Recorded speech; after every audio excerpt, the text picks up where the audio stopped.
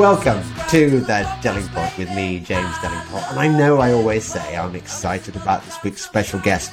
But before we introduce him, a word from our sponsor. Slowly but surely, the world is waking up to the damaging effects of toxic, inflammatory seed oils on our health. But what can you do about it? I want to introduce you all to a brand I've discovered who have changed the game for me. Hunter and Gather are an ancestrally inspired real food and supplements brand, simplifying optimal healthy living by making the most amazing range of products with no compromise on taste. All products are free from refined sugar, gluten, and those deadly seed oils that you know I detest. Their mayonnaise, according to Dick, who's tried it, I still haven't had my freebie package yet, but according to my brother Dick, their mayonnaise is amazing, seriously good. And I highly recommend you try it for yourselves. And I hope they can send me some soon because I'm dying to try it. We've teamed up with the folk at Hunter and Gather to offer you a 10% discount, which you can redeem by heading to hunterandgatherfoods.com and using the code TDP10. Enjoy. Now, more enjoyment. Michael Malice. Welcome to the Dellingpod. I'm really excited, but I don't know what to expect because I don't know whether you're remotely familiar with the stuff I do. I am, and and not only we follow each other on Twitter. Yeah. Though I'm mostly in my mentions, to be fair, but I have a very strong affection for British people who are on the right. In fact, I just recently acquired, when you spend a lot of money, it's acquired instead of bought. I recently acquired 2 of Margaret Thatcher's bookcases from her home, and they're in my living room right now. That's kind of wasn't what I was expecting to hear. Right. So the only thing is, Michael, that like 4 years ago, that remark would have made me big in my trousers. I would have thought, ooh, a Thatcherite American.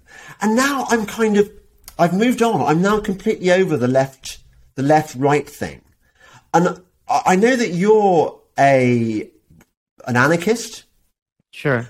So you must be to a degree where I am, in as much as to be an anarchist, you've got to kind of believe that the state in itself is the problem and the plague on all their houses. Is that where you're coming from?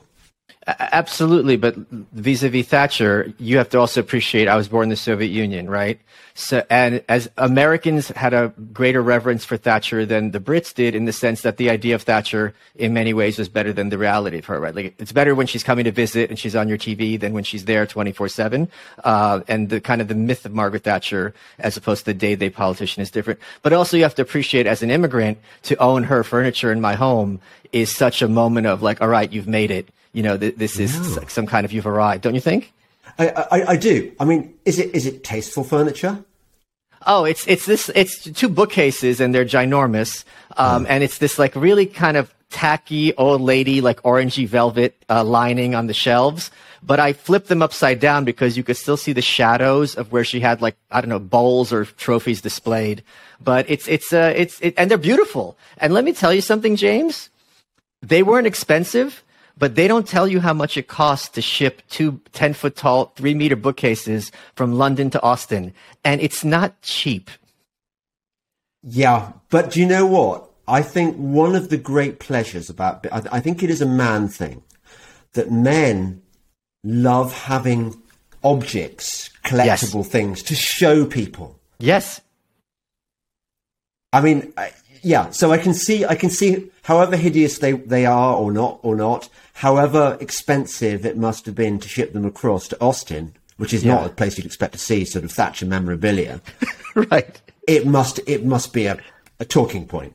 And it's also just, they fit my home perfectly. They're in terms of size and stature, and there's 2 of them, so they're almost like, like the lion and the unicorn guarding the living room from opposite ends. So it's just, the thing is, and this is part, getting to the book, but growing up, when the Soviet Union was still a thing, as a young little Russian kid, she was the one who was like front and center and being like, this is wrong, and she took the fight to them. So that always, that kind of Obviously, she did it for partisan reasons as well and political reasons as well, no question.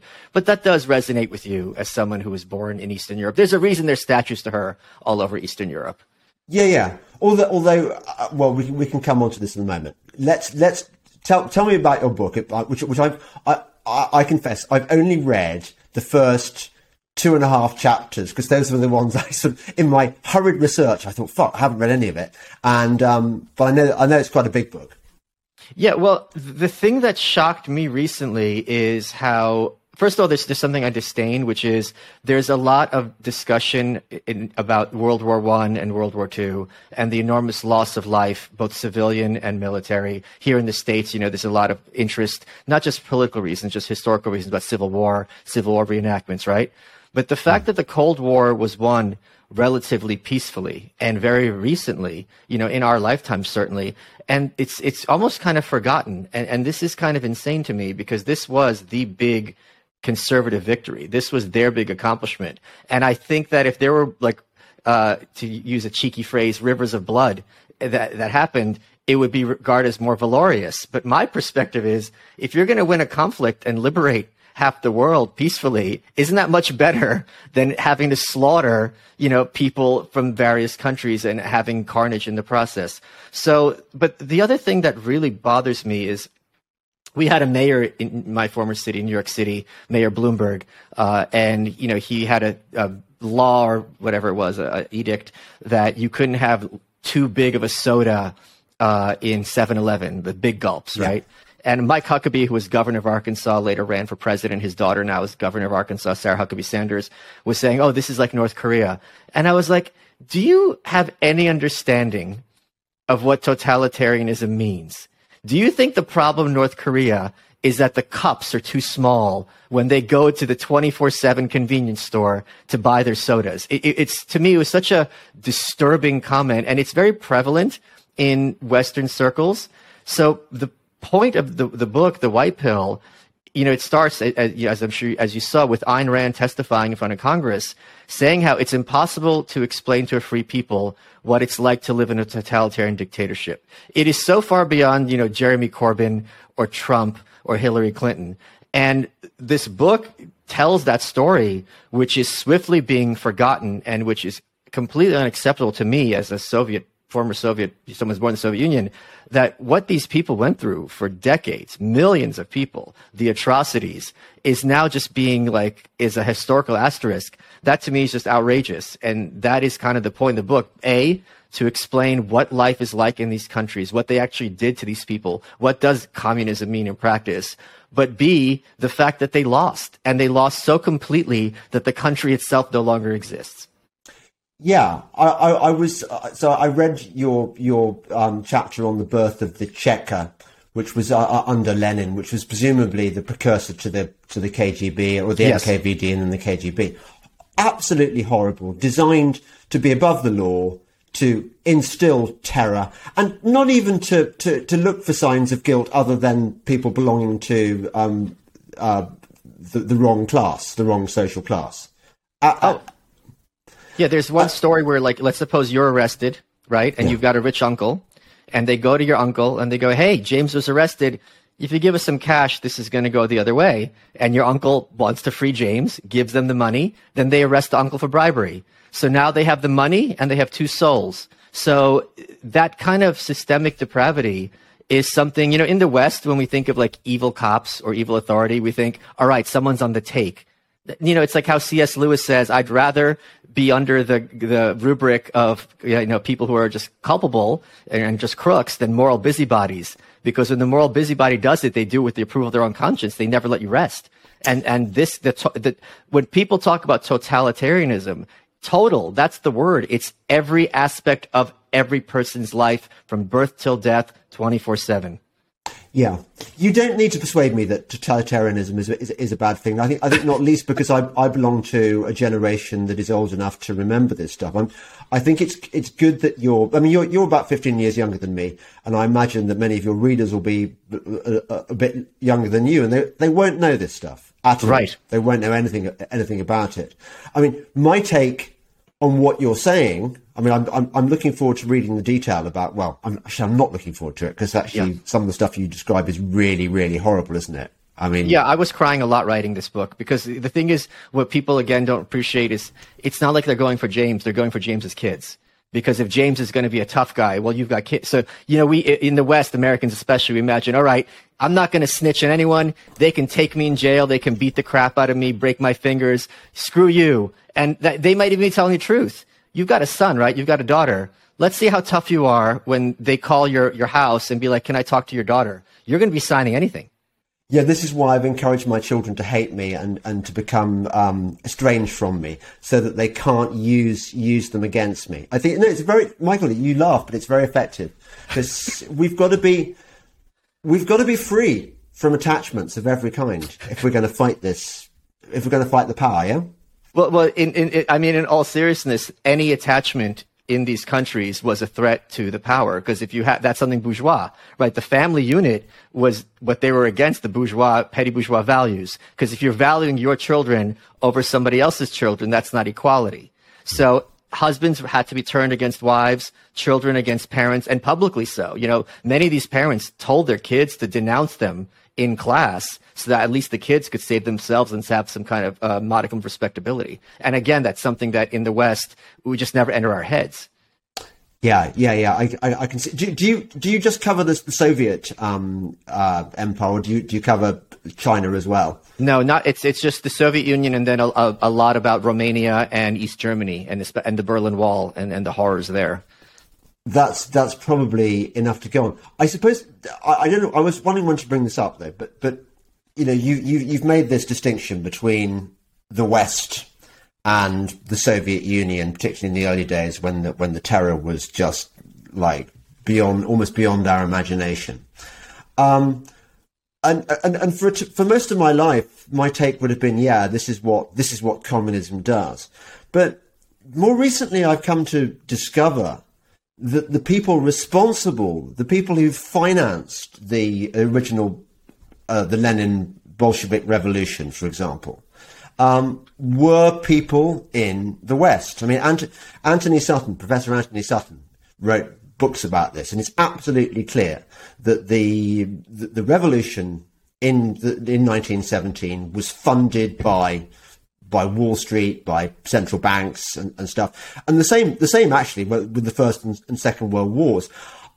Is that a rabbit hole you've gone down yet? I say yet because I think everyone must one day.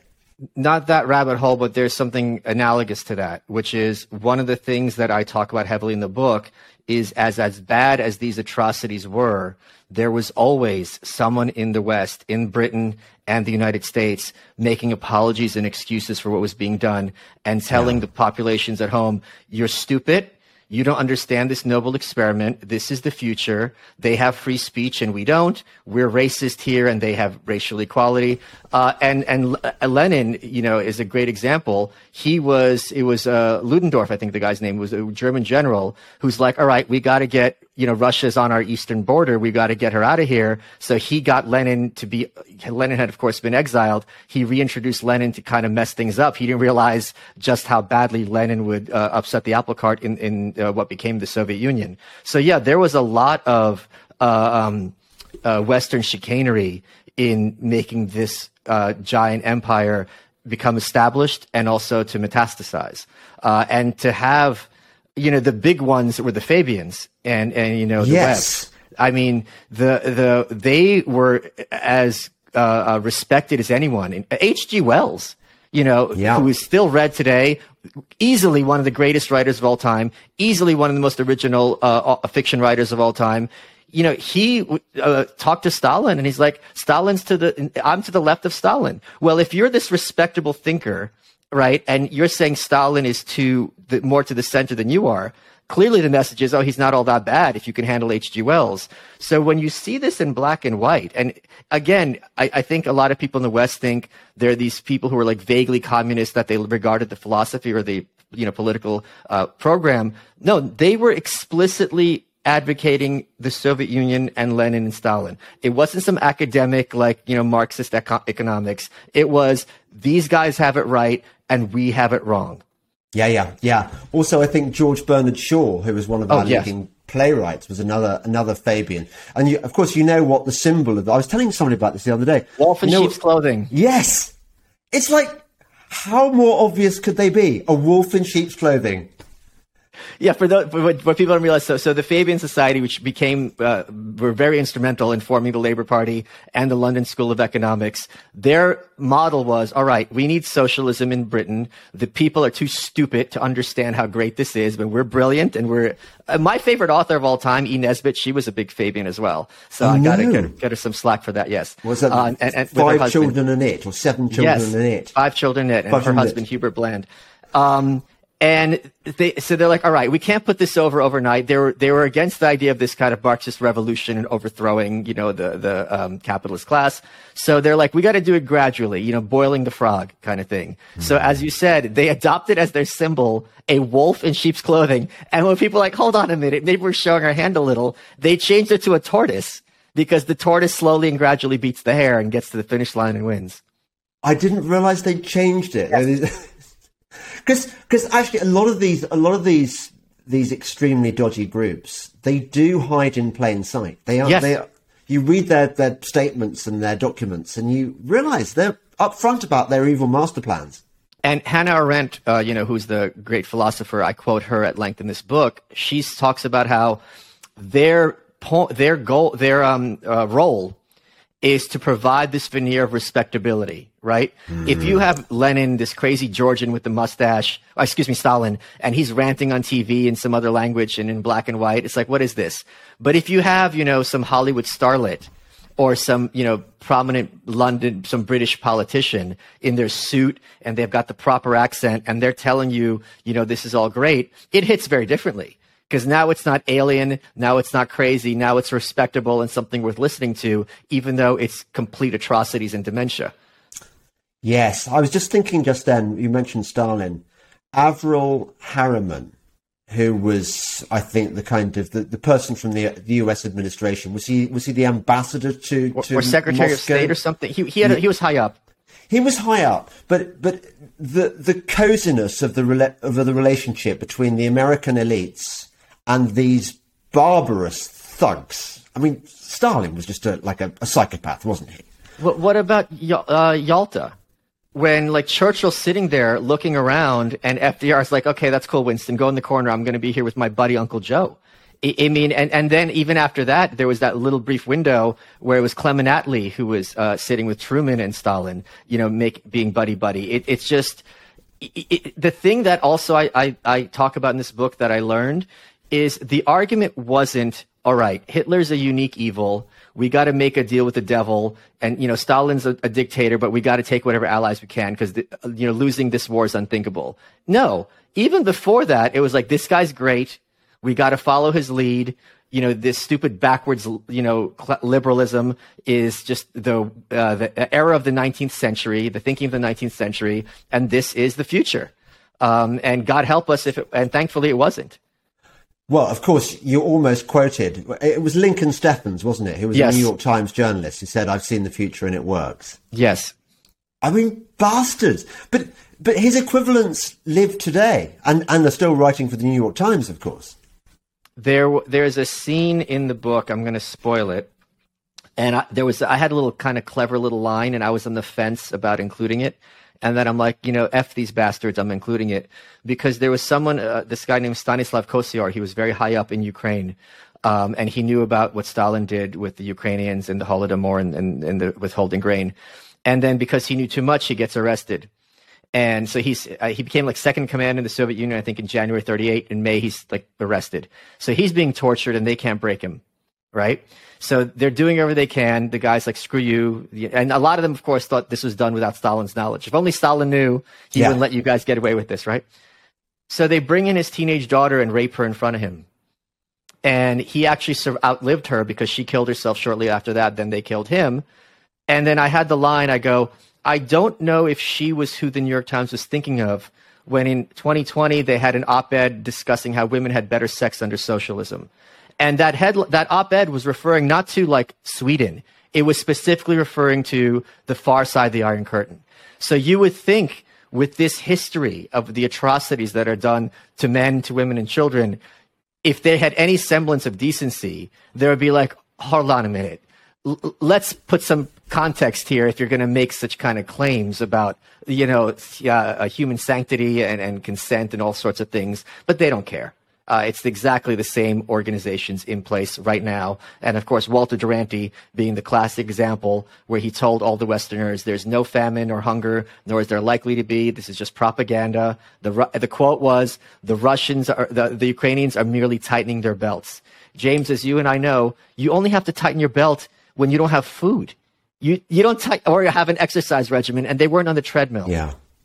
Yeah. It's This is what I'm getting at. I think we are on the same page, really. The relationship between the supposedly free West and these totalitarian states is much, much more intimate than our elites, our establishment are just, they love this kind of stuff. They love it. Yeah. So did you ever come across an historian called Eric Hobsbawm? No, I don't think I have. Eric Hobsbawm, British historian. He's taken very seriously. He was made I believe a companion of honor, which is one of those things that is in the gift of the Queen or of the monarch. So Eric Hobsbawm, companion of honor, was a guy who was a complete Marxist. His history of the Soviet Union was very sympathetic. So this is one of our most preeminent historians. And he was asked about this, and he was, you can't make an omelette without breaking eggs, was kind of his line. And his daughter founded something similar to the Fabian Society, which is this organization called Common Purpose, which infiltrates every public institution like the police, the civil service, the local government, in order to instill the values of communitarianism, communism, whatever. So they're all around us, these people. Where are the omelets? I can even take that hypothesis at face value if there were omelets. I could understand, we're all smart enough in terms of just intellectually being like, all right, you're going to make the argument that I'm going to kill millions of people. Yeah. And as a result of this, there's going to be this is kind of interesting philosophical question. Would you press a button to kill 1 million people if it caused the end of all crime and disease and all hardship on earth? And we'd all have to think about it, right? But they're pressing the button over and over, and everyone's still starving and hungry. Upton Sinclair, I have a whole chapter about him. First of all, he said, well, I don't think it was 5 million that were starved in Ukraine. I think it was 1. He gives no reason why it's 1, other than 1 is easier to hand wave away than 5. And of course, at this point, it's just numbers, 5, 1, who cares? It's just such a huge number. And then he goes, but look at it this way. They solved the problem of famine forever. They hadn't. And here's the other thing, James, there's other ways to solve the problems of famine than killing millions of people. You can import food. You can have less money being spent for factories and more money being spent on, farm infrastructure, things like that, just off the top of my head. So the Eugene Lyons, who was a reporter, he had been a communist, got sent to Moscow to, I think it was United Press, there was the organization. He got an interview with Stalin, which was a major, major coup. But when he saw what was happening, he's just like, this is just completely depraved and evil. And he made it a point to come back and discuss what he had seen. And thank God that he had. Do you know what's really annoying about what you just said about Upton Sinclair? Because the only thing that most people know about Upton Sinclair is he came up with that brilliant, incredibly quotable quote. It is difficult to get a man to understand it when his salary depends on his not understanding it. So also The Jungle, it's still read here very widely. What? Is that the book that it came from? No. So Upton Sinclair in the States made his name. I have a whole chapter about him called The Jungle. And the premise, he was a big socialist. And the premise of this book is you need to have food regulation because the novel, vaguely a novel, is about this kind of place where they make sausages. And at the end, like one of the workers falls in, he's just rendered into fat and people eat him. And there's rat feces everywhere. And very quickly, they passed like the Food Safety Act and there was the FDA, which still continues with us to this day. And he was also the nominee for California governor in 1934. And the thing is that book just had the government being the regulator and kind of the guarantor that food is safe. And he goes, as a socialist, he goes, I was aiming for their heads, but I hit them in the stomach, because he wanted the government to take over food production, which would, of course, been absolutely disastrous. So he is a very big name here in the U.S. still. I've just had a memory then of a slightly achingly tedious, overrated movie I saw about Citizen Kane, about the making of Citizen Kane, where there was an Upton Sinclair. Was it Upton? I don't think it was Upton Sinclair. Was it not? I don't think so. You know the one I mean? That's William Randolph Hearst. It was the one about, it had Orson Welles in it, and it had Hearst. Yeah, that movie. What was that? Citizen Kane, but it's not even Upton Sinclair. No. I'm talking about recent. I'm talking about in the last couple of years. Oh, I don't know. I can't help you. The critics are all kind of wanking over it. But anyway, the point I was leading to, because I just found it a bit tedious, and I could see that its politics were awry. But brings me back to, I thought an interesting point made by Ayn Rand in your first chapter. She was saying, look, it's not the obvious communist movies with the obvious communist messages which are the problem. It's the ones where they just have their sly digs at free markets and things. And I mean, I think J. Edgar Hoover was a creep. I think I loathe the FBI and et cetera, et cetera. But he was right. There were Reds under the bed. They were everywhere, weren't they? Oh, for sure. But J. Edgar Hoover is actually a figure in this book because he was instrumental in getting Emma Goldman and Alexander Berkman deported. They were hardcore anarchists. Berkman tried to assassinate Frick, who was Andrew Carnegie's man at the Homestead Mills. And there was something called the Red Arc, where all these radicals were deported. And to their great credit, even though they were anarchists, they're like, let's give this Bolshevik thing a shot. This is our chance to have a socialist country. And they both fled, and they warned everyone in the West. They're like, you guys, this is not what we're about. They are doing things to the workers that's far beyond what the Tsar ever did in his worst imaginations. And there was this scene where she gave a talk in London. I don't remember what date. I think it was in the 20s. It was very early on. And Red Emma, the big radical, even to this day, there's always these radicals who are valorized. Angela Davis is one that comes to mind here in the West. I'm sure there's no shortage in Britain, too, of these just kind of randos who are just given pedestals. And so she's giving a talk, standing ovation. And when she was finished, you could hear a pin drop because they didn't want to hear it. Like, this had been their kind of Zion, and now it's here. It's heaven on earth. And it's our duty not to do anything to undermine it. Theodore Dreiser, who was a big naturalist fiction writer here in the West, he wrote a book called Sister Carrie and a few others. And he just had this comment about, like, yeah, we can free these people from the camps, but what good would that do? And Sartre was talking about, like, it's not going to help us to discuss these things. It's just being used as a cudgel against the Soviet Union. So the extent to which Western intellectuals were willing to hand wave away atrocities in writing was extremely disturbing to discover. And also to the extent that what Eugene Lyons referred to as the guinea pig theory. It's like, let them experiment, the Russians. It's worth a shot. We're not the ones who are suffering or paying the cost. If it doesn't work out, who cares? It's not our people. I'm not the one who's bearing any of the risk, but I'll be the one who gets the reward because I could have been part of this vanguard who posited how great it was over there. Plus, there's also this big sense among many aspects of the left about valorizing the other, right? Like, oh, I'm too good for Great Britain. The little Britainer. I'm erudite. I'm sophisticated. I'm for Stalin. Yeah, I was gonna ask you to sort of psychoanalyze these people, and you have gone halfway to doing that, because it's not a minority activity. We're talking about the whole of what we in England would call lovey-dom. Do you have a concept of lovies in America? No. The sort of the acting, the whole of the entertainment industry. Thespians, people. Yeah. People who stand on platforms and make speeches for this or that, and they always embrace really stupid, illiberal causes, or in the guise of liberalism. So, for example, look at all the rock bands in America who insisted that their fans be vaccinated with the death jab before they came to their gigs. They embrace these statist authoritarian causes. Why do they do this? Well, They're supposed to be our entertainers. Let me give you a historical we can get to. I'll answer that in a second, but let me get to even more historical background to what you're talking about.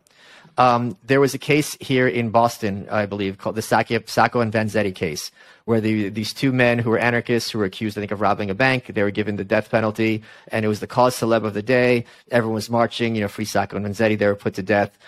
We can argue all day long about whether they were guilty or not. The point being, every celebrity jumped on this bandwagon. It was, we later had someone called Mumia Abdul-Jamal. There's always someone, I'm sure this is the case in England, where it's just become this, they somehow pluck this case and everyone has to be for this case. Meanwhile, in the 30s, you had these show trials where people were being tortured and they were admitting, for example, I met Trotsky at this hotel and we plotted against Stalin in Norway or Sweden. And then the Swedish newspaper goes, this hotel hasn't existed in 20 years. So they were admitting to things that were literally not possible. Or I met Trotsky at this airfield and the airfield reports, this was winter. We had no planes landing in this 6-month window. It's not possible.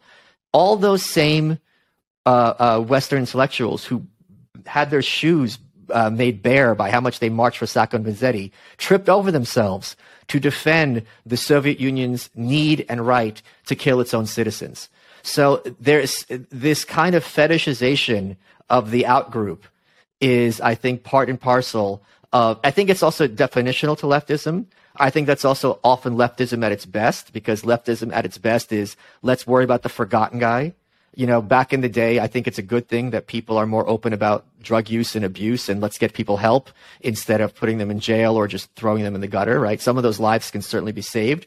But back in the day, it's like, you don't talk about this. If someone, had some kind of problem, you pretend it's not happening, or you certainly don't write about it. It's not what dignified people do. So that is kind of my steelman case for leftism. But if you have that pervasively and it's always the outgroup, you have results like this, where it's like, all right, we got to defend the Soviet Union, who's the outgroup, against Great Britain and America. Yeah. I mean, look, my theory, which I'm going to float, you may not be ready for it yet, but I think it's essentially because the entertainment industry and all its participants are part of the same problem that creates things like Soviet Russia. They are just the propaganda branch of this machine which creates misery and terror throughout the world, and they play their roles as the dual role as entertainers. But really, what they are is propagandists for this evil machine. They're not like us. Well, if you're an actor, you're basically a puppet made out of meat, right? Your job, quite literally, is to take words written by people who are usually better and smarter than you and put emotion behind them and make them sound true and believable. If you're not always playing a role that's analogous to your own personality. Not everyone, like virtually no one who plays a murderer in a movie is actually a murderer in real life.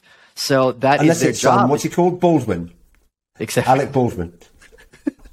Well, yes. I don't think I think they're still releasing that movie, is my understanding. It's gonna do such good box office, isn't it? People are going to see the movie where somebody died. Yeah, people are sick like that. You can understand why, I guess, in a sense. And I heard the movie's just a complete piece of crap anyway. Regardless, the point being, I think the intellectual class are very good at picking out who's charismatic and who can get their message across. And it's always going to be, the actors and the beautiful people, as opposed to, like a Jeremy Corbyn, to put it mildly. Yeah. I mean, if they are beautiful people, I mean, we don't know what they look like when they rip off their masks and the scaly creatures reveal themselves. But look, this is your world, Michael, isn't it? I mean, I know you're not a Hollywood guy, but do you rub shoulders with any of these people? Do you ever interview them and stuff? A few. But I tend to avoid, I'm in Austin. I'm not in Los Angeles. Yeah. I know a few people who are actors, professional actors. And I've talked to them about stuff like this off the record and on the record. And the perspective is that it very much is, Los Angeles specifically, and I'm sure London is going to have a lot of similarities. Yeah. It's a very much, you don't want to swim against the current. right? Because actors are already let's steelman their position. Actors are already going to have a reputation of being difficult at being divas, right? So if I'm going to be difficult at being a diva, let it be for me to get a driver or certain kinds of food in my trailer, as opposed to causing problems with politics. And I think also a big part of these cultures is they're so hyper vigilant about someone who's an outsider that as soon as you're even saying, like, here's the thing, if I said to you that Trump isn't the worst president ever, maybe he's just mediocre, right? Maybe he's just like a William McKinley figure. That is equivalent in the ears of many of these people as endorsing full-fledged Nazism. Like, that's literally what they hear. So it's not only that you have to hate the same things, you have to hate them to the same intensity as everybody else. Yes. I used to be a Trump fan, and now I'm just sort of mad. I think you're right. As presidents go, he's not that bad. Look, there's a podcast I still haven't released yet because the revelations are so horrifying that I will, but I've just got to get my ducks in a row with God and stuff and make sure the demons don't get me. But this woman I spoke to was a mother of darkness. She's one of the kind of the sort of high priests of the Satanists who run the world, and she tells me that even Ronald Reagan was one of them. Even Ronald and Nancy were busy sort of sacrificing children to the Dark Lord. So, I mean, when you realize this next level shit. Even Nancy? Yeah. Well, I would have thought especially Nancy, actually. I do have a lot about about Reagan and Nancy and Ronald in the book, because they were, there's one historical story in this book, which I think you and everyone listening to this will absolutely love, because it really exemplifies what Reagan was like as a person. So it's the first meeting between Reagan and Gorbachev. They're in Geneva, I believe it was. And it's like, all right, what's the icebreaker? And Reagan sidles up to him and he goes, if aliens invaded the world, you and I would team up to fight them. And Gorbachev, not knowing what the Marxist position on alien invasion was, quickly changed the subject. And Reagan was so proud of himself, he boasted to his advisors, and then he gave a talk at some high school or college talking about, what he told Gorbachev. And Colin Powell, who was, I think, a national security advisor or something at that time, had to keep striking that out from his future speeches and saying, oh God, here come the little green men again. But just, you can imagine Gorbachev, this young, vigorous go-getter, head of the Soviet Union. He's going to become a transformative figure, president of the United States. He certainly looks like from Central Casting, sidles up to you, and the first thing he talks about is Martians. It's like you don't know what to do. You weren't prepped for that. He did come up with some good lines, Reagan. Is Gorbachev dead now? Yes, he died very recently. That's what I thought, because he was in that pizza advert, wasn't he? Which was yes. Pizza Hut. Have you met him? I was working very feverishly behind the scenes to interview him, and then COVID hit. And I would have, he is a character in this book who basically wrote himself. I didn't realize to what extent he was instrumental in imposing, I'll use that word, kind of ironically, a peaceful resolution to the end of the Soviet Empire. And there were many cases in this book where people were phoning him up and saying, all right, send in the tanks. And he said, I'm not sending in the tanks. This is going to resolve itself peacefully. And to that, I did my best to give him the credit where he's due. This is going to make you jealous, Michael. And it shouldn't. I went to this weird evening, which was an event held for the Raisa Gorbachev Foundation, which is some kind of like Clinton-esque charity that they run or ran.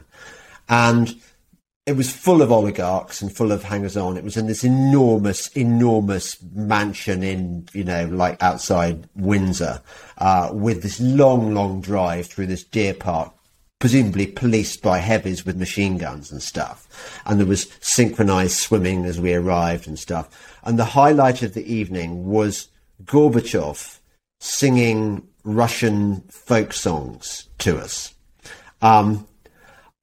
Yeah, it was an experience, but I have to say, again, I hear what you say about Gorbachev and Reagan sort of ending the Cold War.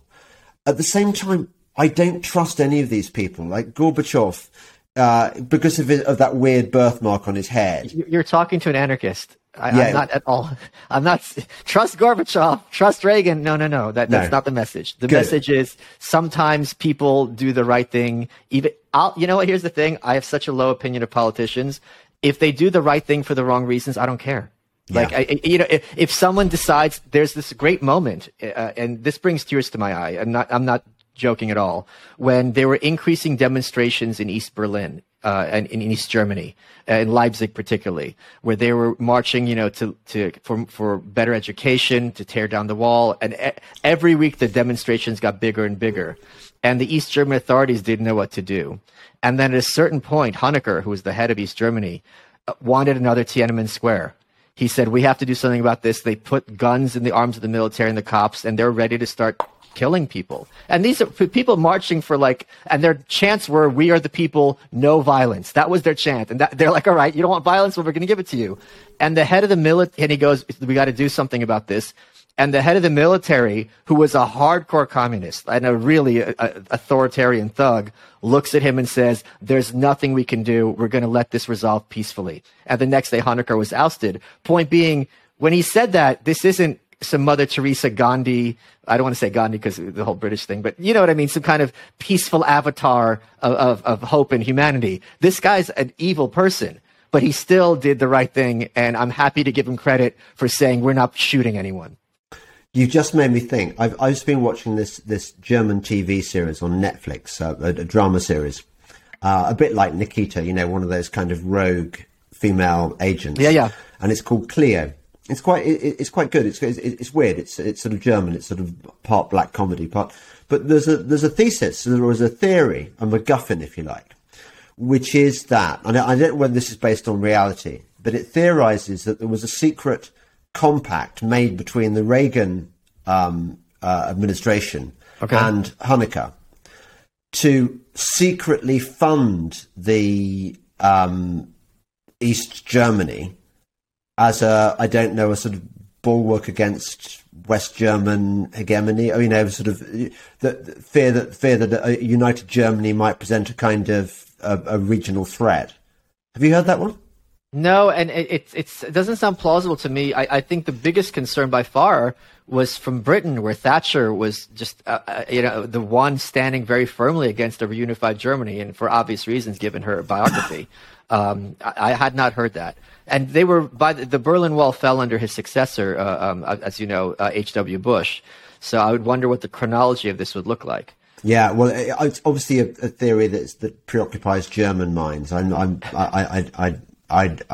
don't know. Yeah, but so obviously this is kind of personal for you because your family must have experienced. Was your family? Did they experience the Holodomor? No, so we were in the city, so in Lvov. We just experienced kind of the Holocaust, but that's not personal to us. Gorbachev did. He had members of his family being starved to death, and that's the other thing about these genocidal governments is that if you're going to kill a lot of people, those people have kids, and those kids grow up, and they're not going to be too happy about it. So even in that sense, you have to realize that their sense of control is not going to be absolute, because at a certain point, someone's going to grow up and try to get revenge or try to do something about the situation. But yeah, let me speak about what my family did go through. There's a great place in Prague called the Museum of Communism, and I sent my protege there because I'd been there years past, and I'd forgotten the exact wording of the captions. And the thing that's great about the captions, unlike perhaps like the British Museum, is they're written in very emotional terms, being like, under this demented philosophy, when we were promised to have food, we're standing in line for hours for no reason and hungry nevertheless. So it's just written like that.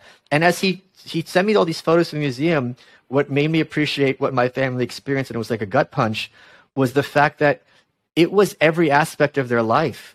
So it's the books you read at school, what you watch on TV, who you're talking to and about what job you have, where you can travel to.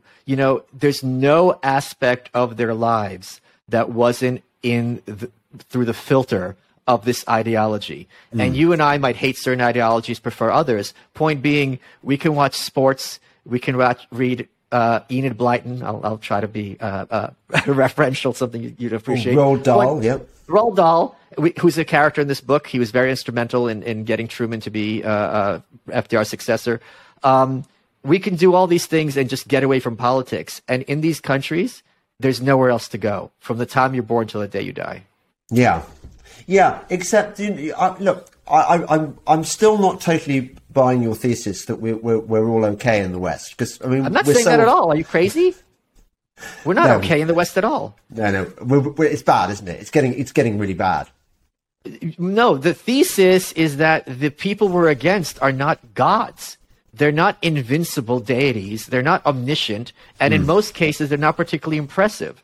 So as long as there's hope, it is incumbent upon all of us to fight for our values. And what this book demonstrates is, A, just how evil these people are capable of being. It's not Diane Abbott. It goes so many degrees more, or Theresa May. It's so many degrees more than that. But the point is, they have been defeated repeatedly and far easier and quicker than people realize. That's the point. It's not at all things in the West aren't bad, or that, we're all basically the same, regardless if you're Labour or Tory. Not at all. By the way, I was disappointed when I read your book's title, because I'm writing a book at the moment, which is also going to be called, well, slightly different, White Pilled. But you see, for me, White Pilled is something quite specific. So we go through our stages where we get red pilled, where we realize the crazy shit that's going on. Yeah. And then we get black pilled, where we think, well, we're screwed. I mean, it's just like, there's so much evil. But then for me, White Pilled is an essentially religious experience where, God has got this one.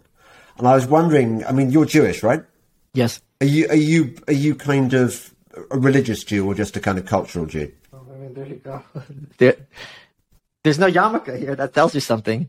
Does it? Right. Okay. So, but do you study? I mean, do you have a kind of an eschatology? Do you believe in? Do you think there's a life beyond this? Are there spiritual forces in your worldview? So let me address this I went to yeshiva as a kid from kindergarten till fourth grade, and I was very fortunate to go to a private school instead of public school. And I mean, this is something that I think anyone who goes to private school instead of public school is going to really be better off in the future. And the Jewish perspective, insofar as I can speak to it, is this. Imagine you're at this amazing banquet, right? And the table's overflowing, and there's chilled fruits, and there's hams and turkeys and chickens and the most amazing drinks and the breads, every kind you can imagine, and God has given you this amazing bounty. And you're looking around and you're like, so what's for dessert? And like how offensive that would be when you've been given this amazing gift to kind of like, look at what's next. So what I was taught and what I do believe is that to have this kind of trust is like, he's got this. And to focus as much as possible with what we have and on this world and doing the best we can with what we have. Right. Okay. So I mean, look, I read the Psalms every day, and I know that we have the Christians and Jews have that in common. We've got what we call the Old Testament. What do you call it? The Torah. The Torah, exactly. And the Psalms, I imagine, are a pretty key part of that. And a lot of the Torah is the first 5 books. I don't know if it includes the Psalms. Oh, okay. Off the top of my head, okay. But you know the Psalms. I mean, you yes, got to of course. know the Psalms. Yeah, they're kind of key.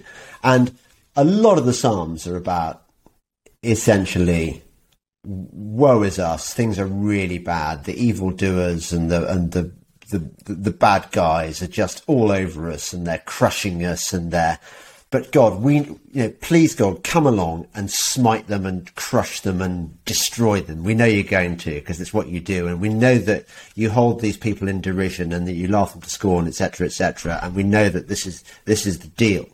That seems to me to be the essence of white pilledness. It's like God has got this, because I don't know. I mean, That's not how I use the term, although I do think that is a very healthy and one of the best aspects of religion mindsets to give people. Because I've talked to several people who are like elderly, right? Or had friends talk to elderly people, and you ask them, what would you have done differently? And this is a very common thing. They go, I wouldn't have worried as much. And there's this rabbinical story I was told recently, which is, imagine you had a time machine, you and I, James, or everyone listening to this, and you go back in time 10 years to talk to yourself. And you tell yourself, look, remember how you were worried about this girlfriend, or you got fired, or you thought this was awful? It's going to be okay. A lot of this is going to suck. There's going to be pain. There's going to be suffering. But I'm here 10 years in the future and telling you, you're still around. You lost some stuff along the way, but you're still this, and you did pretty well for yourself. Everyone listening to this has the capacity now to imagine yourself from 2033 coming back in time and telling yourself the same thing. And when you have that perspective, and you have that kind of, I hate that expression, but don't sweat the small stuff. I think that's very important and very psychologically healthy. And that's something exterior to politics. You shouldn't have chosen 2033, Michael. You realize that lots of people are going to be going, he chose the number. What do you mean, what number? 33? What about 33? What's 33? 33's got occult symbolism to it. Oh, anyway, okay. But listen, I totally agree with you that is really, really good advice. Listen, kids, actually, anyone watching this, the amount of life that I have wasted worrying about shit that didn't come to pass and was never going to come to, well, it obviously hasn't come to pass. And it just wasted emotional energy and upset. Let me I have something called a worry coin, which I carry around my back pocket. Yeah. And when you could kind of rub it and kind of when you're worried, and it has written on it I forget the exact phrasing, but like worrying is paying a debt that you haven't incurred. And it's like, what is this gaining you to worry? Now, it makes sense that like, all right, I might get fired, so let me look at other job opportunities. So if shit hits the fan, I have plan B and C and D. Or this relationship's not going well, what would I do if I break up? And let me think this through. If I'm going to get evicted, what am I going to do that? And planning for bad terms. But just sitting here and stressing out and not doing anything about it, what is the advantage here or benefit? It only causes you pain and stress. It hurts your morale, and there's no upside to it at all. Now, that's not to say that these threats aren't real, both politically and personally, but it just says worrying in and of itself is not helping anything other than wasting your extremely valuable, precious time. This is why our religions work, because if you read the Torah, you will find that the commonest injunction is thou shalt not be afraid. It's all about not being afraid, not worrying about stuff. And in the New Testament, there's a phrase that always used to puzzle me, which Jesus says, which is, sufficient unto the day is the evil thereof. Have you heard that one? No. Do you know what it means? No. It means there's enough stuff to worry about in one day without you having to worry about all the other stuff in the future. Just let things will take care of themselves. And it also brings me to mind of St. Augustine, who was writing when the church was at its probably lowest point and Rome's getting sacked and so on and so forth. And he was, I read a book by Arthur Herman where he discussed this, and he posited Augustine as a optimistic figure. He goes, yes, we're suffering, and yes, this is all going through, but in the end, if you have faith, everything will be redeemed in the long run. So we're going through kind of hell on earth right now, but this is temporary, and you're losing perspective as to what really matters. But do you believe, personally, that there is a supernatural realm? Yes.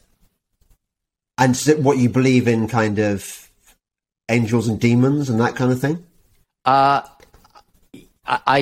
not in the biblical sense, but yes, I do think that many. I want to be specific in how I describe this. I do think that many of the people around us are literal demons, in that they are automata without what anyone, even a secular person, would regard as a soul. Is that yes? Dybbuk, is that? I've heard of those. Something like that, yeah. Yeah, that's interesting. I mean, what proportion of the people around us are I don't know, but just as an easy example, when you hear this sort of thing, some people do to like foster children, and it's like, this isn't just someone who's a jerk. This isn't Yeah. even someone who beats his wife, which we can, kind of maybe wrap our heads around, or someone who kills someone out of anger.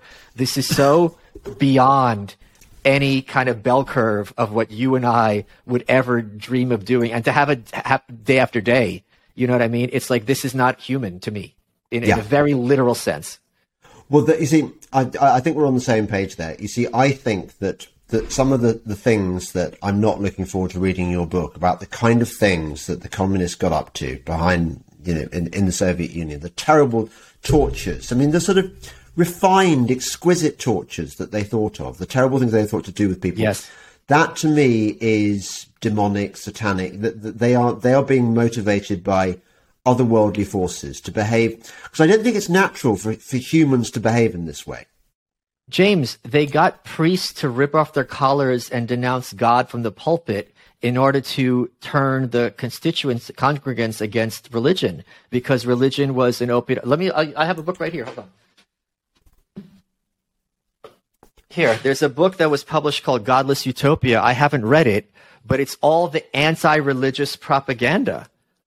Just talking about, so again, in the West, when we think of evil or totalitarianism, you think, all right, I got to go to school and I got to read about how Stalin's great, and then I got a crappy job and I got to wait online. If that was the extent of it, you know what I mean? It's like, I can almost wrap my head around it. It's so many orders of magnitude and more pervasive than that. Yeah. And that was part of the reason I wrote this. A lot of times people will attack me as an anarchist, be like, oh, you're naive. You think people are basically good? And I'm like, oh, yeah, okay, read this book and tell me I think people are basically good. Yeah. But they lost, and they lost completely. And that is so key. Look, I'm with you on this. I think that one of my bugbears is this phrase, man's inhumanity to man. And this phrase contains the idea that human beings are geared towards being cruel to other people. I don't believe that we are like that. Most of us just want to be left alone to get on with our families, give our kids a better life than us, educate them, enjoy our hobbies. It's a particular class of people, a sort of parasite kind of evil people, who I'm wondering if they're even wholly human. But there's another element of that puzzle, which I'm sure you'll agree with, which is after oh God, this is tough to talk about. After East Germany fell, all the Stasi files were available for public viewing. So you could go in and find out who turned you in and why and what they knew about you. Yeah. And this was a moment of conscience for every former East German. Do I want to know who was spying on me? And there's a woman who worked in these files. I think her name was Frau Krumpelmann. And it's like her job when people came in was to kind of walk them through it. And, cause it's kind of like in the 80s getting an AIDS test. You got to make sure the person's prepared for whatever the answer is. And this woman went to jail for 3 years because she had commented that she wanted to visit the West, and someone turned her into the Stasi, and she got arrested and went to jail. And she read the file, and it was the man she was still living with. And just that morning, he told her to have a nice day. And she just collapsed in Krumpelmann's arms, and she has to go home to this. And this woman, Anna Funder, she wrote a book called Stasiland. She talked to people who were former Stasi, and one of the Stasi recruiters said, we didn't have to arrest James and say, James, give me names, or we're going to go after James's kids. They volunteered. There were so many people who were more than happy to snitch because they made them feel important. It made them feel they were doing something. And he says that some of them were just bored and happy to have someone to listen to them. And we saw this reiterated with COVID, because the amount of people who were tripping over themselves to point out someone who wasn't following the protocol. No one had a gun to their head. Their kids were not being arrested. There was no financial incentive for them. They couldn't wait to turn in Michael or James and then boast about it on social media. I'm really glad you made that point, because I was about to segue into it as well. I was wondering what your experiences had. Were you a skeptic? Were you a freedom fighter right from the start, or did you buy into the shit at first? I bought into the shit at first, yeah. You didn't get jabbed, but not for did long. Did you get jabbed? I can't talk about it. I'll tell you off the air, though. Okay, all right, okay. I respect that, but I mean, did you get into fights with people over not wearing a mask and things like that? I yelled at the people asking for my information at the airport, and I called her a piece of shit, the woman from the army, and took her photo. So I was the one doing the reverse, because we had to fill out all these forms whenever we got off a flight. And they're standing there with the American flag on their shoulder patch and asking papers, please. Yeah. Can I curse here? Yeah, you can. Yeah, go on. Yeah, get the fuck out of here and go back to Russia with that shit. Who the hell do you think you're talking to? But interestingly, I've noticed because there were countries that you could go and visit which were less authoritarian. You know what? Let me just tell you, I wasn't jabbed. I never got the jab. Okay. The reason I had to dance around is because whatever, but I have not been jabbed. Yes. Right. Okay. Yeah. I mean, I don't feel smug about it because I have many loved ones who went ahead and got it, and it you can understand really, why. Yeah. Well, do you know what? I was with these kids the other day who were pretty based. These kids in their 20s, and they'd all got jabbed. And I said, why? And they said, duh, we wanted to go on holiday. Yeah. It was that. I was thinking, well, hang on a second. So if somebody says to you, okay, you can go on holiday, but first of all, I'm going to inject some extract of dog shit in a needle in your nail. Hold on. No, I'm going to defend them. Because if you're 20, first of all, you feel invincible. We all remember being 20. You feel invincible, right? And second, all your friends are going to Ibiza and you're going to be sitting at home, watching the BBC. And it's the kind of thing where they're very smart about it, because if the risk is universal and distributed, you kind of think it can't really be that bad because everyone's getting it. Like, that's the psychology there. Yeah. I don't know. I went to Costa Rica. Is Costa Rica not good enough? I went without a jab. Ask your friend, ask your based friend. I don't know. I saw a tapir on the beach in Costa Rica. I mean, holy crap. Say you'd gone to Italy skiing or something, or France. You wouldn't have seen a tapir on the beach. No way. No. Or you could have gone to Mexico, smoke really good weed. There were options, is what I'm saying. It is still illegal to come to the States without a vaccine. I know. It's crazy. I can't come and see you. But people can come here with COVID. They just can't come here unless they have the vaccine. But you're right. It was a test. It was the test. It was the Stasi test. And most people failed. I had this tweet where I said, and I stand by, it's inarguable, whether by design or otherwise, the COVID protocols gave some very, very bad people some very useful information about the limits of compliance in this country and elsewhere. You mean we're on a list now? No, I just meant like they know how far they can push the dial before they get pushback. I know. They learned it. It was useful information for them. Totally. Well, so I'm wondering, why are you, given that you know what you know, why are you, and okay, we both have faith in human nature, but we also see how few people are resisting. And we see all around, okay, you've got what's happening in Ohio, the trains being derailed and poisonous stuff going to the air, the war on farming, the war on foodstuffs, basic supplies, the approach of central bank digital currencies, which it was an ex-Goldman Sachs. You were ex-Goldman Sachs, weren't you? I was help desk. Okay, all right, okay. But you're aware of CBDCs and the threats and of digital stuff and transhumanism. Yes, of course. We've got all these heaps of horror coming our way. What are we going to do about this stuff? You're just going to say it will pass? No, what are you talking about? Don't ever become a ghostwriter. That's the yeah.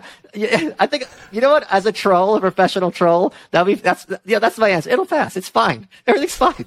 No, my point being, first of all, I am not a Democrat, lowercase d. Yeah. I don't think it's ever a function of getting the majority one way or another. I think the majority in any society is ballast, and they're going to be for whatever they're told one way or another. Emma Goldman had an essay about this called Majorities versus Minorities, and she said the majority cannot reason. I think it's absolutely true. Number one. Number two is the fact that you and I can sit here and discuss this, and the focus isn't on the issue of the day, which changes rapidly. For here in America, 1 week it's trans bathrooms, and the next week it's like Muslim immigration. They don't care about trans people or Muslim immigrants. It's just whatever they can. It's it's like a magician, misdirection. Look at the keys while they're picking your pocket, right? So the fact that there is a large number and an increasing number of people who can sit down like you and I are doing, anticipate what the steps are, and realizes this is systemic, and instead of focusing on issue and you're always playing defense, to be like, all right, this has been going on for a long time, what are we going to do about it? That in and of itself is a major step forward. And one of the key things that brought down the Soviet Union, and which I'm hopeful, not optimistic per se, hopeful, will bring down this whole edifice, is that it's very difficult to sustain an edifice built on lies and misinformation and lies by omission if there's any possibility for the free flow of information. Because if you are my close friend and you tell me one lie and 1,000 truths, it's completely asymmetrical. I'm going to lose my trust in you. So this is how people become red-pilled. As soon as you realize, wait a minute, this isn't a mistake like, oh, the weatherman said it was going to rain and it was sunny. This is a very easy example. And this is something when I talk to leftists, I use this example. There's a guy named Cenk Uygur who has a show called The Young Turks, a very progressive show. And he had David Duke on his show, who's a former Klansman. And David Duke was, going on, and they're having a vigorous debate. And David Duke says, I'm not an anti-Semite. And Cenk Uygur goes, no, of course you're not. The New York Times covered it and said, he said I'm an anti-Semite. And the host agreed and said, no, of course you're not. It's not possible to have watched that show, or even if you didn't watch it, just knowing who Cenk Uygur is, to think that he said this not sarcastically or was genuinely agreeing with him. But when you see that, you realize this isn't a mistake. This is them trying to paint him in a certain brush and make him radioactive to the audience. You realize, all right, this cannot. Ayn Rand has this great quote where she says, I don't know, I got the verbiage exactly right. Errors of this magnitude are never made innocently. And when you see that that's the case, you can start to fight. Yeah, but they've got all this. I was thinking then about airbrushing people out of history, and they've got technology now which can do even crazier stuff than that. They can fake James Delingpole or Michael Malice saying, I don't know. It's all past. Just take the vaccine. They could have us saying, just take the damn vaccine, like Jordan Peterson does. But frankly, I'd rather them. I'm going to be a little cheeky, but I'm still going to make the point. I'd rather they be having to make deepfakes of us than 100 years ago, where they would put a gun to our head and we would go on camera and say it, or torture us or our children and go on camera and say it. So even that is a step in a better direction. Well, at the moment, that's the state listen, I'll take what victories I can get. Well, exactly. I mean, there is this comforting theory, isn't there, that back in the day they would have shot us or assassinated. I mean, one of the popular techniques is they make you commit suicide in your hotel room with your bath towel, which is like, yeah, what you're really going to do, isn't it? This is how the CIA or they cancel you. But they're not going to get you, are they? They're going to come for me first because I'm more dangerous. I mean, you're just. But look at my chair; it's got horns on it. You've got horns in your. Okay, so you've got horns in your chair, but they're not devil's horns, are they? What are they? They're just like. I think it's. I'm in Texas now, so these are like steer horns, I believe. Steer horns. Okay, right. Can you ride a horse? I can't even ride a bike. Yeah, exactly. That's the thing. See, I can ride a horse almost. All right. No one likes to show off. No. But that's the consolation. I just think I'm relying on the thinking he's such a stupid mad fucker with a minority audience that people are just going to think he's crazy. So let's not bother killing him. Let me speak on this also, because this is something I think you'd agree with. There is a pervasive sense in red-pilled circles that if anyone is successful, they are inherently not to be trusted, or they're controlled opposition, or they're a fraud, because they're so convinced that they're going to lose that anyone who has the appearance of not losing, therefore, is something else is going on. And one of the things I point out in this book is the enemy class is not omniscient. They are not these supervillain gods. They often are very stupid and very manageable to navigate around, because a lot of times they're these apparatchiks who are just in power simply because they toe the party line and are not capable of independent thought on their own. Yeah, I think I would agree with you mostly. I think what we'd agree on is these people are very lazy. Yes. They use the same methods. And yes. once you become attuned to their techniques, you see the patterns, and it becomes yes. very easy to spot how they work. Yeah, I spoke recently with Christina Pashaw, who is Ron DeSantis, Governor Ron DeSantis' press secretary. And I said to her, I go, don't you get nervous doing a press conference? Because, we can be glib all we want, but if you have a room full of reporters who are hostile to you and they could ask you anything they want, and you have to do improv for like half an hour, that's not going to be that, and they're all going to trying to play gotcha. That's not going to be that easy of a job. And she goes, have you met these people? They're not particularly bright. They're not particularly impressive. If you read the leftist websites and podcasts, you know what they're going to ask about. You know what their angle is going to be. And once you have that, once you know their pattern, it's really easy to navigate around it. So to your point, exactly. Once you realize, all right, what is their strategies and what's their approaches, they're not the dangerous ones are the creative ones. But thankfully, in my view, those are a very small minority, although they are disproportionately powerful. Particularly now in the mainstream media, that yes. we are talking, they are NCPs, aren't they? And they really are just basic in their thinking. I don't ever say mainstream, because that implies that that they are mainstream. I always say the corporate press, because there's nothing mainstream about their worldview. Yeah. Well, tell me about your show. Is it how well do you do? Are you a big thing? I don't know if I'd say. I mean, I'm always in the top 50 of American political podcasts, so it's pretty decent audience. Yeah, you see, I tell you what. I mean, if I were in America, I'd probably make so much more money than I do over here. Because apart from anything else, Americans are much more generous in their patronage, and because you believe in free markets, whereas over here, well, I don't have a Patreon. It's funded by advertising. Okay. But but also there's a sort of an element of chauvinism that Americans are more likely to watch an American podcast than a UK one. I mean, I'm just guessing that you would probably be more successful other than the lefties, because there's a reason John Oliver is here. There's a reason why Trevor Noah was host of The Daily Show for many years. So if you're a lefty and you have someone with an accent like yours, I mean, they're tripping over themselves, because what better way to show that I'm better than the middle American riffraff trash savages? I'm listening to an Englishman. And every person I know from Britain who I've talked to about this says, are you going to tell me that there's no stupid British people? They'll laugh in my face. It's like, what are you talking? Of course, there's plenty of stupid British people, and many of them are on our televisions and in our parliament. Is what you're saying, Michael, that I could be the new James Corden? If only I'm... Because I could put on weight. I could 50 kilos. I could 50 or 60 kilos. I could learn to sing. You're going to have to be insufferable to a degree that makes Piers Morgan blush. I think I could do that. I think I could study Piers Morgan's videos very carefully. And James, that's the white pill. There's your hope. I'm going to be the next James Corbyn. Okay, I'll give you a cut for that. So, okay, you never answered the question at the beginning. I mean, like, just tell me about your anarchist, because I'm wondering whether I should be an anarchist too. Just give me the hard sell on what anarchism means, really. Sure. I mean, I put out a book last year called The Anarchist Handbook, which is a collection of historical essays about every aspect of anarchism.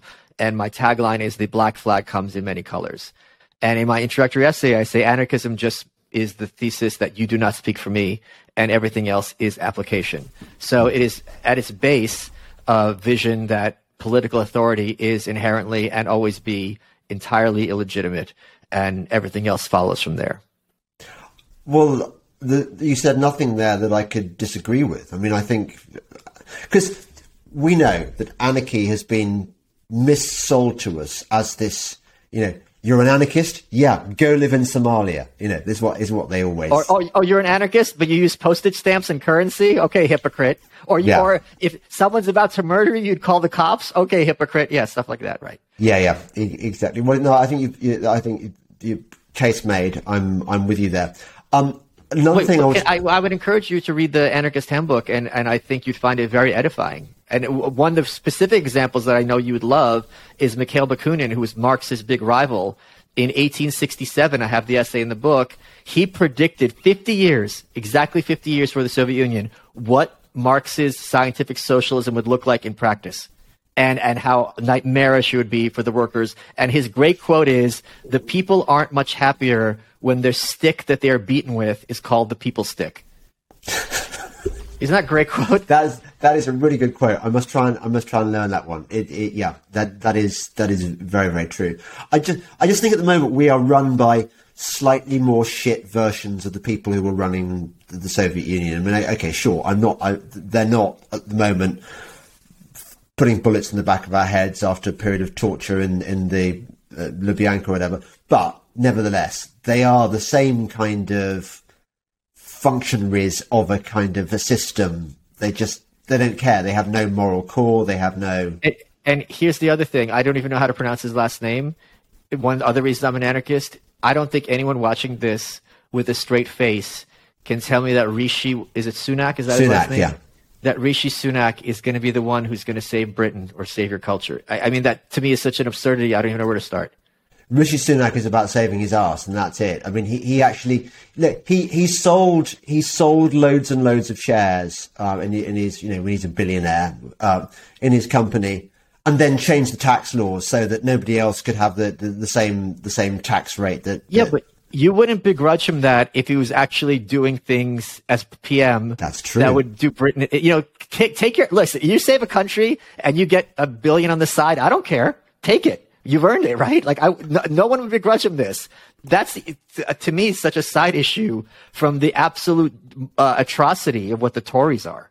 Although certainly, I have to say, Michael, for an anarchist, you've conceded the notion that it's anyone's business to save a country. I mean, like politicians, fuck them. Well, I mean, I love my country because I hate my government. Yeah. And I can also easily point out that I'd rather have the flu than brain cancer. Doesn't mean I want the flu. No, I agree. There was another question I was dying because I was listening to some of your stuff, and my condolences. What's happened to Milo? Because I used to, before Milo moved to America, I knew him. I knew him before he was famous. And the other day, I put a message on his Telegram or something. Yeah, saying let's do a podcast. And I don't know whether he ever saw it, but I never got a reply. And I was thinking, if he did see it and ignored it, it's a bit like Luke Skywalker turning down a reunion invitation from Yoda or Obi-Wan Kenobi. And I hate Star Wars, by the way, but it's like that level of kind of sort of youthful. I'll defend Milo, and I think you'll agree with my defense. Yeah. I have a chapter about him in my book, The New Right. I think Milo got a bad rap. I think what he was saying that got him canceled was something that in any other context no one would argue with, that it's very common, especially in past decades, for gay relationships to have an older gay man initiate the younger gay man into the lifestyle, especially when everyone's underground. You didn't know anyone your age. Two, he was clearly the victim of that exchange where, it was a priest or whoever it was, and he's trying to be glib. He's glib about everything. He's trying to make the best of that interaction historically. And I don't begrudge anyone who had been the victim of statutory rape how they're going to deal with it. If you want to make jokes about it, if you want to cry with it, I've never had to experience that. I don't begrudge you how you're going to handle it. So for that to be the thing which ruins his career, I think was completely outrageous, and he knew clearly it's ridiculous that this is, of all the things he said and done, that's going to be the problem, something that happened to him, and to have it be portrayed as him defending child sexual abuse was completely disingenuous. So I don't know what I would do if I had the rug pulled out from me so hard and so publicly, what shows I'd be going on and who I'd be talking to. I don't know. I can't speak on that. Oh yeah, no, but you're preaching to the choir on that one, Michael. I thought it was a load of horseshit, but you know, and I know that they will find a thing to get you on, and it doesn't really. They kept trying. They kept trying to stick things against the wall with him, and this is the one that worked. And it was the conservatives who were the first ones to throw him under the bus. Which actually brings us back to the original topic of conversation, which is that the techniques used by the checker. It doesn't matter whether you're guilty or innocent. We know you're innocent. We're just gonna find something to pin on you. It doesn't really matter. The point is one of the things I talk about in the book is a lot of times these people who are interrogating someone who was arrested, they knew the person was innocent. They're like, you're wasting my time. I'm here to get a confession out of you. We both know you're innocent, but you're gonna confess. So let's just hurry up and get it on with. Yeah. By the way, have you read Vasily Grossman's Life and Fate? No, I have not. Okay, it's pretty good. I mean, it's the kind of the 20th century Russian War and Peace. Vasily Grossman was a war correspondent and had a very interesting war. But he wrote this book called Life and Fate. But I was reminded of it when you said that the characters are always saying in the book, if only Stalin got to hear about this, he'd be appalled. He doesn't realise what's going on. And of course. Well, you have to laugh, but you know, this is what happened in North Korea as well. In the 90s, when the famine hit, the people who were the true believers and the good people who were honest were the first to starve because they thought the government's going to take care of us. Kim Jong-il cares about us. He's fighting as much as he can. And it was the crooks and the thieves who were stealing food or trying to, hustle across the border with China. They're the ones who survived. So what's even more pernicious about these systems is the ones who are honest and true believers and really were in their way doing their best to make a society of equality for everyone. They were often the first targets and the first ones tortured and put up against the wall. Yeah. Which is actually to ride one of my hobby horses here. And we talked about this in a different way, talking about people's responses to COVID and how the Stasi found their informers. Nobody has to do this thing, and if you follow, for example, the Christian, I think Judaism. I'm sure it has the same thing. That if you make the truth your watchword, and you realize that God is love, God is truth, and you make those your kind of part of your moral compass, you're never going to do this stuff because you James, won't. Thou shalt not bear false witness is one of the big 10. Yeah. God gave it to Moses directly. So this is up there. And it was, that's right. It was a big issue back then. Of course. This tender, because you'd get somebody put to death, could you, by bearing false witness? Of course, yes. Yeah. So we should all just go back to those basic rules. Whenever someone uses the word just, they're hand waving away a lot of stuff. So I get what you're saying about how that would be the great goal, but for us to get there, it's going to be a process and a slog, especially with a century of education in the hands of very, very malevolent people. Yeah. But I mean, the 10 Commandments, you wouldn't go far wrong with that, would you? I don't know. There's something to be said for coveting. Do you think what you covet your neighbor's ass? Well, have you seen that ass? You could drop a dime off of it. Shaking that ass, yeah. Excuse me, a pence. Let me speak the language. It's actually much funnier in American because it wouldn't make sense because we say arse. Oh, okay, yeah. Not ass, but it's good. It's good in American. I like it. Michael, it's getting on for my supper time now. And I've really enjoyed talking to you. Tell us, because I imagine some of my listeners, they're meeting you for the first time. Tell us where we can see your stuff and tell us about where we can get your books and all that. Whitepillbook.com, and I'm on Twitter at Michael Malice and YouTube at Michael Malice Official. I was looking forward to this enormously, and you didn't disappoint. So I really, really enjoyed this conversation a lot. It's really fun when instead of being surface, we can sit down and talk about things at a far deeper level.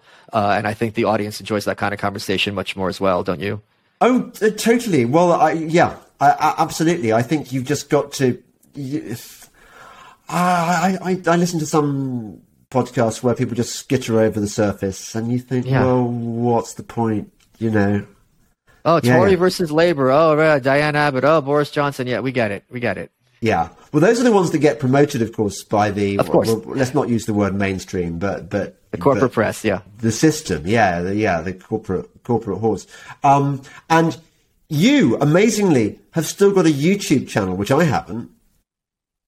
Yeah, they pulled you from YouTube? Yeah. Do you know what they did? I was keeping my nose clean because I recognised that YouTube is a useful conduit for just traffic and stuff. Because people are very lazy. And if you disappear from YouTube, they don't go, oh, we must find where he has gone. They just go, we don't see you on YouTube anymore. He ceased to exist, yeah. And there's no way to search for someone in some kind of engine. No, but actually there isn't really, because the engines are controlled by the. But yeah, what they did, because I was keeping my nose clean, they went through year-old podcasts and found evidence of me dissing the death jab or whatever. And I mean, these were even podcasts that I didn't care about. These were podcasts with very limited traffic, and they just said, right, this is your third strike, you're out. It must have been targeted. And also, it would have been so easy for them to say, pull these and never talk about it again. And then I'm sure you would have at least thought about complying. But they don't want to give you the opportunity to rectify what they perceive to be a mistake. And not only that, if this was about, all right, we want to have healthy discourse, what they define as healthy discourse on our outlet, which you can understand, a company has a right to delineate, to some extent, conversation. They would, if they were acting in good faith, say, this is off limits for you, pull these videos, and then you could have the decision to be like, F off, or, okay, I'll be a good boy. But they don't want to give you, and you're not some crackpot in a basement. You're many books to your name. You have, again, you're an established personality. So if they were acting in good faith, they would be treating you with a certain modicum of decency and respect, but of course they won't. I would have deleted, because those videos were they in the great scheme of things, they mattered so little. I would have deleted them in a trice in order that I could put out some stuff. Course. Yeah. And certainly at this point, no one's watching them. It's like, who cares? But again, they are using the same techniques that the checker would have used, whereby you're not certain what the rules are, and they make up the rules, and they can change them. Right. They make them retroactive. That's the key. Retroactivity. So if you were a good boy in 2020, well, good boy, it's like Trotskyites, right? You sided with the wrong person 20 years ago, and now you're paying the price today. So you're correct in that regard. That's the trick. Yeah. Well, Michael, it's been great talking to you. Just if you've enjoyed this podcast, do please keep supporting me on Patreon, Subscribestar, Locals, Substack, Buy Me a Coffee. I really appreciate it. I'm just giving you an example of how they try and close me down and demonetize me and stuff. So I hope you can beat the system and support me in different ways. Michael, it's been a pleasure. Enormous pleasure here as well. And thanks a lot. Have fun in sunny Austin. Go and round up some steers and have a barbecue. Is that what you did? Good. Awesome. All right.